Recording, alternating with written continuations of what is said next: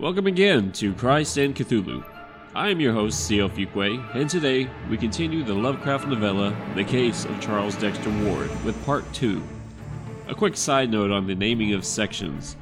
There are proper chapters to the story, but within certain chapters there are multiple sections delineated with numbers.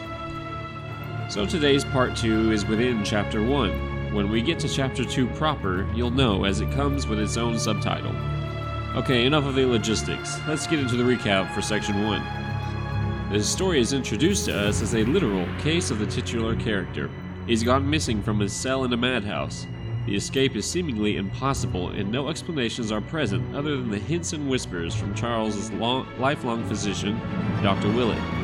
From the first section, we're given a very brief character summary of Charles Ward, a young and extremely bright man who had an overwhelming love and fascination for antiquarianism. Conflicting accounts about what led to his madness abound, but what is known is the strangeness of his physical and psychological traits up until his disappearance. I couldn't help but recall the similarities of exploring church history as a curious Protestant and being drawn deeper and deeper until I found the truth of orthodoxy. This is similar to Charles digging through not only the past in general, but pinpointing his long-ago relative, Joseph Curwen. The horror of Lovecraft is in the otherness of the monstrosities presented, but I love that he can present us with such relatable desires as wanting to know more about your family, your past, and ultimately yourself. With that, let's get right into Part 2.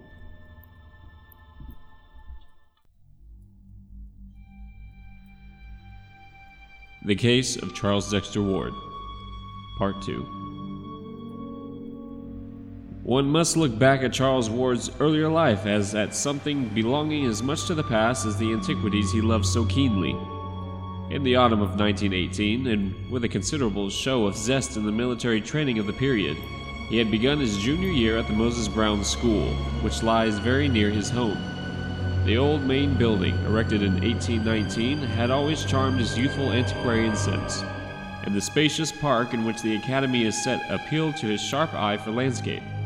His social activities were few, and his hours were spent mainly at home in rambling walks, in his classes and drills, and in pursuit of antiquarian and genealogical data at the City Hall, the State House, the Public Library, the Athenaeum, and the Historical Society, the John Carter Brown and John Hay Libraries of Brown University, and the newly opened Shepley Library in Benefit Street. One may picture him yet as he was in those days, tall, slim, and blond, with studious eyes and a slight stoop, dressed somewhat carelessly and giving a dominant impression of harmless awkwardness rather than attractiveness. His walks were always adventures in antiquity, during which he managed to recapture from the myriad relics of a glamorous old city a vivid and connected picture of the centuries before. His home was a great Georgian mansion atop the well-nigh precipitous hill that rises just east of the river, and from the rear windows of its rambling wings he could look dizzily out over all the clustered spires, domes, roofs, and skyscraper summits of the lower town to the purple hills of the countryside beyond. Here he was born, and from the lovely classic porch of the double-bayed brick facade his nurse had first wheeled him in his carriage, past the little white farmhouse of 200 years before that the town had long ago overtaken, and on toward the stately colleges along the shady, sumptuous street, whose old square brick mansions and smaller wooden houses with narrow, heavy-columned Doric porches dreamed solid and exclusive amidst their generous yards and gardens. He had been wheeled, too, along sleepy Congdon Street, one tier lower down on the steep hill, and with all its eastern homes on high terraces, the small wooden houses averaged a greater age here, for it was up this hill that the growing town had climbed, and in these rides he had imbibed something of the color of a quaint colonial village. The nurse used to stop and sit on the benches of Prospect Terrace to chat with policemen, and one of the child's first memories was of that great westward sea of hazy roofs and domes and steeples and far hills which he saw one winter afternoon from that great railed embankment, all violet and mystic against a fevered, apocalyptic sunset of reds and golds and purples and curious greens. The vast marble dome of the State House stood out in massive silhouette, its crowning statue haloed fantastically by a break in one of the tinted stratus clouds that barred the flaming sky.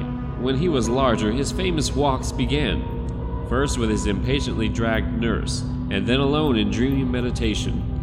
Farther and farther down that almost perpendicular hill he would venture, each time reaching older and quainter levels of the ancient city. He would hesitate gingerly down vertical Jenks Street with its bank walls and colonial gables to the shady Benefit Street corner, where before him was a wooden antique with an Ionic pilastered pair of doorways, and beside him a prehistoric gambrel roofer with a bit of primal farmyard remaining, and the great Judge Dufree House with its fallen vestiges of Georgian grandeur. It was getting to be a slum here, but the Titan elms cast a restoring shadow over the place, and the boy used to stroll south past the long lines of the pre-revolutionary homes with their great central chimneys and classic portals. On the eastern side, they were set high over basements with railed double flights of stone steps, and the young Charles could picture them as they were when the street was new, and red heels and periwigs set off the painted pediments whose signs of wear were now becoming so visible. Westward the hill dropped almost as steeply as above, down to the old town street that the founders had laid out at the river's edge in 1636. Here ran innumerable little lanes with leaning, huddled houses of immense antiquity, and fascinated though he was, it was long before he dared to thread their archaic verticality for fear they would turn out a dream or a gateway to unknown terrors. He found it much less formidable to continue along Benefit Street, past the iron fence of St. John's hidden churchyard, and the rear of the 1761 Colony House, and the moldering bulk of the Golden Ball Inn where Washington stopped.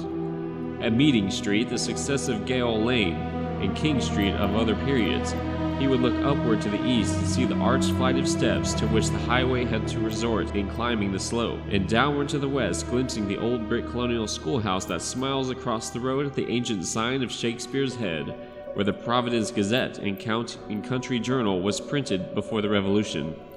Then came the exquisite First Baptist Church of 1775, luxurious with its matchless Gibbs steeples and the Georgian roofs and cupolas hovering by. Here and to the southward the neighborhood became better, flowering at last into a marvelous group of early mansions, but still the little ancient lanes led off down the precipice to the west, spectral in their many-gabled archaism, and dipping to a riot of iridescent decay where the wicked old waterfront recalls its proud East India days amidst polyglot vice and squalor, rotting wharves, and blear-eyed ship chandleries with such surviving alley names as Packet, Bullion, Gold, Silver, Coin, Doubloon, Sovereign, Guilder, Dollar, Dime, and Cent. Sometimes, as he grew taller and more adventurous, young Ward would venture down into the maelstrom of tottering houses, broken transoms, tumbling steps, twisted balustrades, swarthy faces, and nameless odors, winding from South Main to South Water, searching out the docks where the bay and sound steamers still touched, and returning northward at this lower level past the steep-roofed 1816 warehouses and the broad square of the Great Bridge, where the 1773 market house still stands firm on its ancient arches. In that square he would pause to drink in the bewildering beauty of the old town as it rises on its eastward bluff, decked with its two Georgian spires and crowned by the vast new Christian Science dome as London is crowned by St. Paul's. He liked mostly to reach this point in the late afternoon, when the slanting sunlight touches the market house and the ancient hill roofs and belfries with gold, and throws magic around the dreaming wharves where Providence Indiamen used to ride at anchor. After a long look, he would grow almost dizzy with a poet's love for the sight, and then he would scale the slope homeward in the dusk past the old white church, and up the narrow precipitous ways where yellow gleams would begin to peep out in small-paned windows, and through fanlights set high over double flights of steps with curious wrought iron railings. At other times, and in later years, he would seek for vivid contrast, spending half a walk in the crumbling colonial regions northwest of his home, where the hill drops to the lower eminence of Stamper's Hill with its ghetto and Negro quarters clustering around the place where the Boston stagecoach used to start before the Revolution, and the other half in the gracious southerly realm about George, Benevolent, Power, and William Street, where the old slope holds unchanged the fine estates and bits of walled garden and steep green lane in which so many fragrant memories linger. These rambles, together with the diligent studies which accompanied them, certainly account for a large amount of the antiquarian lore which at last crowded the modern world from Charles Ward's mind, and illustrate the mental soil upon which fell, in that fateful winter of 1919 and 1920, the seeds that came to such strange and terrible fruition. Dr. Willett is certain, up to this ill-omened winter of first change, Charles Ward's antiquarianism was free from every trace of the morbid. graveyards held for him no particular attraction beyond their quaintness and historical value, and of anything like violence or savage instinct he was utterly devoid.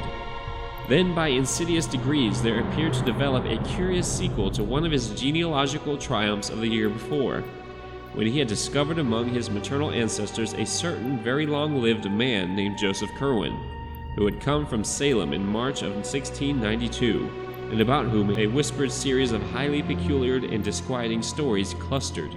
Ward's great-great-grandfather, Welcome Potter, had in 1785 married a certain Anne Tillinghast, daughter of Mrs. Eliza, daughter to Captain James Tillinghast, of whose paternity the family had preserved no trace.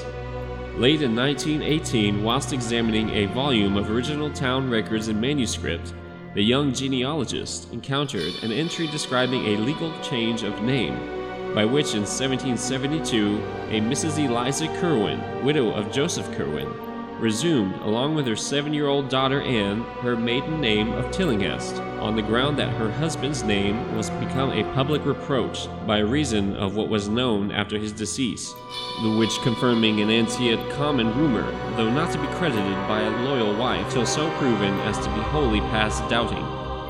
This entry came to light upon the accidental separation of 2 leaves which had been carefully pasted together, and treated as one by a labored revision of the page numbers.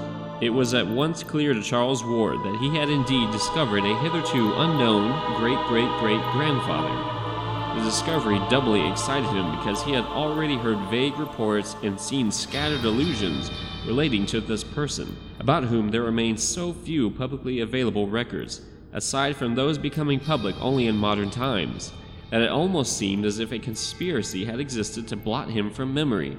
What did appear, moreover, was of such a singular and provocative nature that one could not fail to imagine curiously what it was that the colonial recorders were so anxious to conceal and forget, or to suspect that the deletion had reasons all too valid. Before this, Ward had been content to let his romancing about old Joseph Curwen remain in the idle stage, but having discovered his own relationship to this apparently hushed-up character, he proceeded to hunt out as systematically as possible whatever he might find concerning him. In this excited quest he eventually succeeded beyond his highest expectations, for old letters, diaries, and sheaves of unpublished memoirs in cobweb Providence garrets and elsewhere yielded many illuminating passages, which their writers had not thought it worth their while to destroy. One important sidelight came from a point as remote as New York, where some Rhode Island colonial correspondence was stored in the museum at Fraunces Tavern.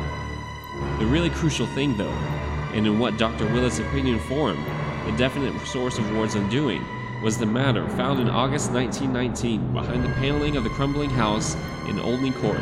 It was that, beyond a doubt, which opened up those black vistas whose end was deeper than the pit.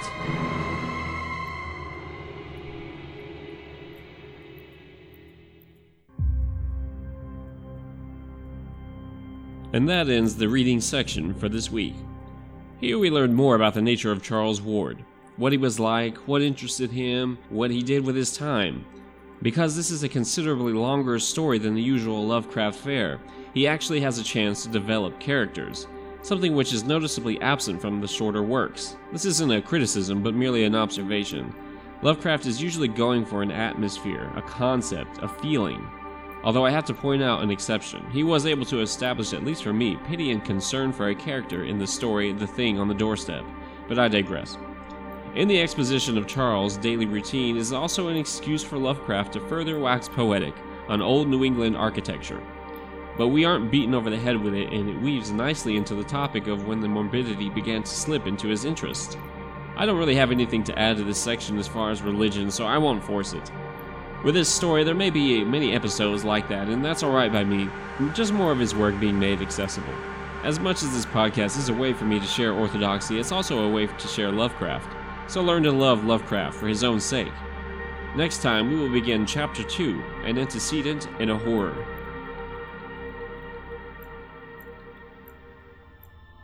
The music for this episode was provided by a couple of artists. First we have Graham Plowman and his work, which you can find on grahamplowman.com, Apple Music, YouTube, and Facebook. We also have Cryo Chamber Music, which you can find as well on Apple Music, YouTube, Facebook, as well as Bandcamp. I've been your host, CL Fuquay, and until next time, remember, that is not dead which can eternal lie, and with strange aeons even death may die.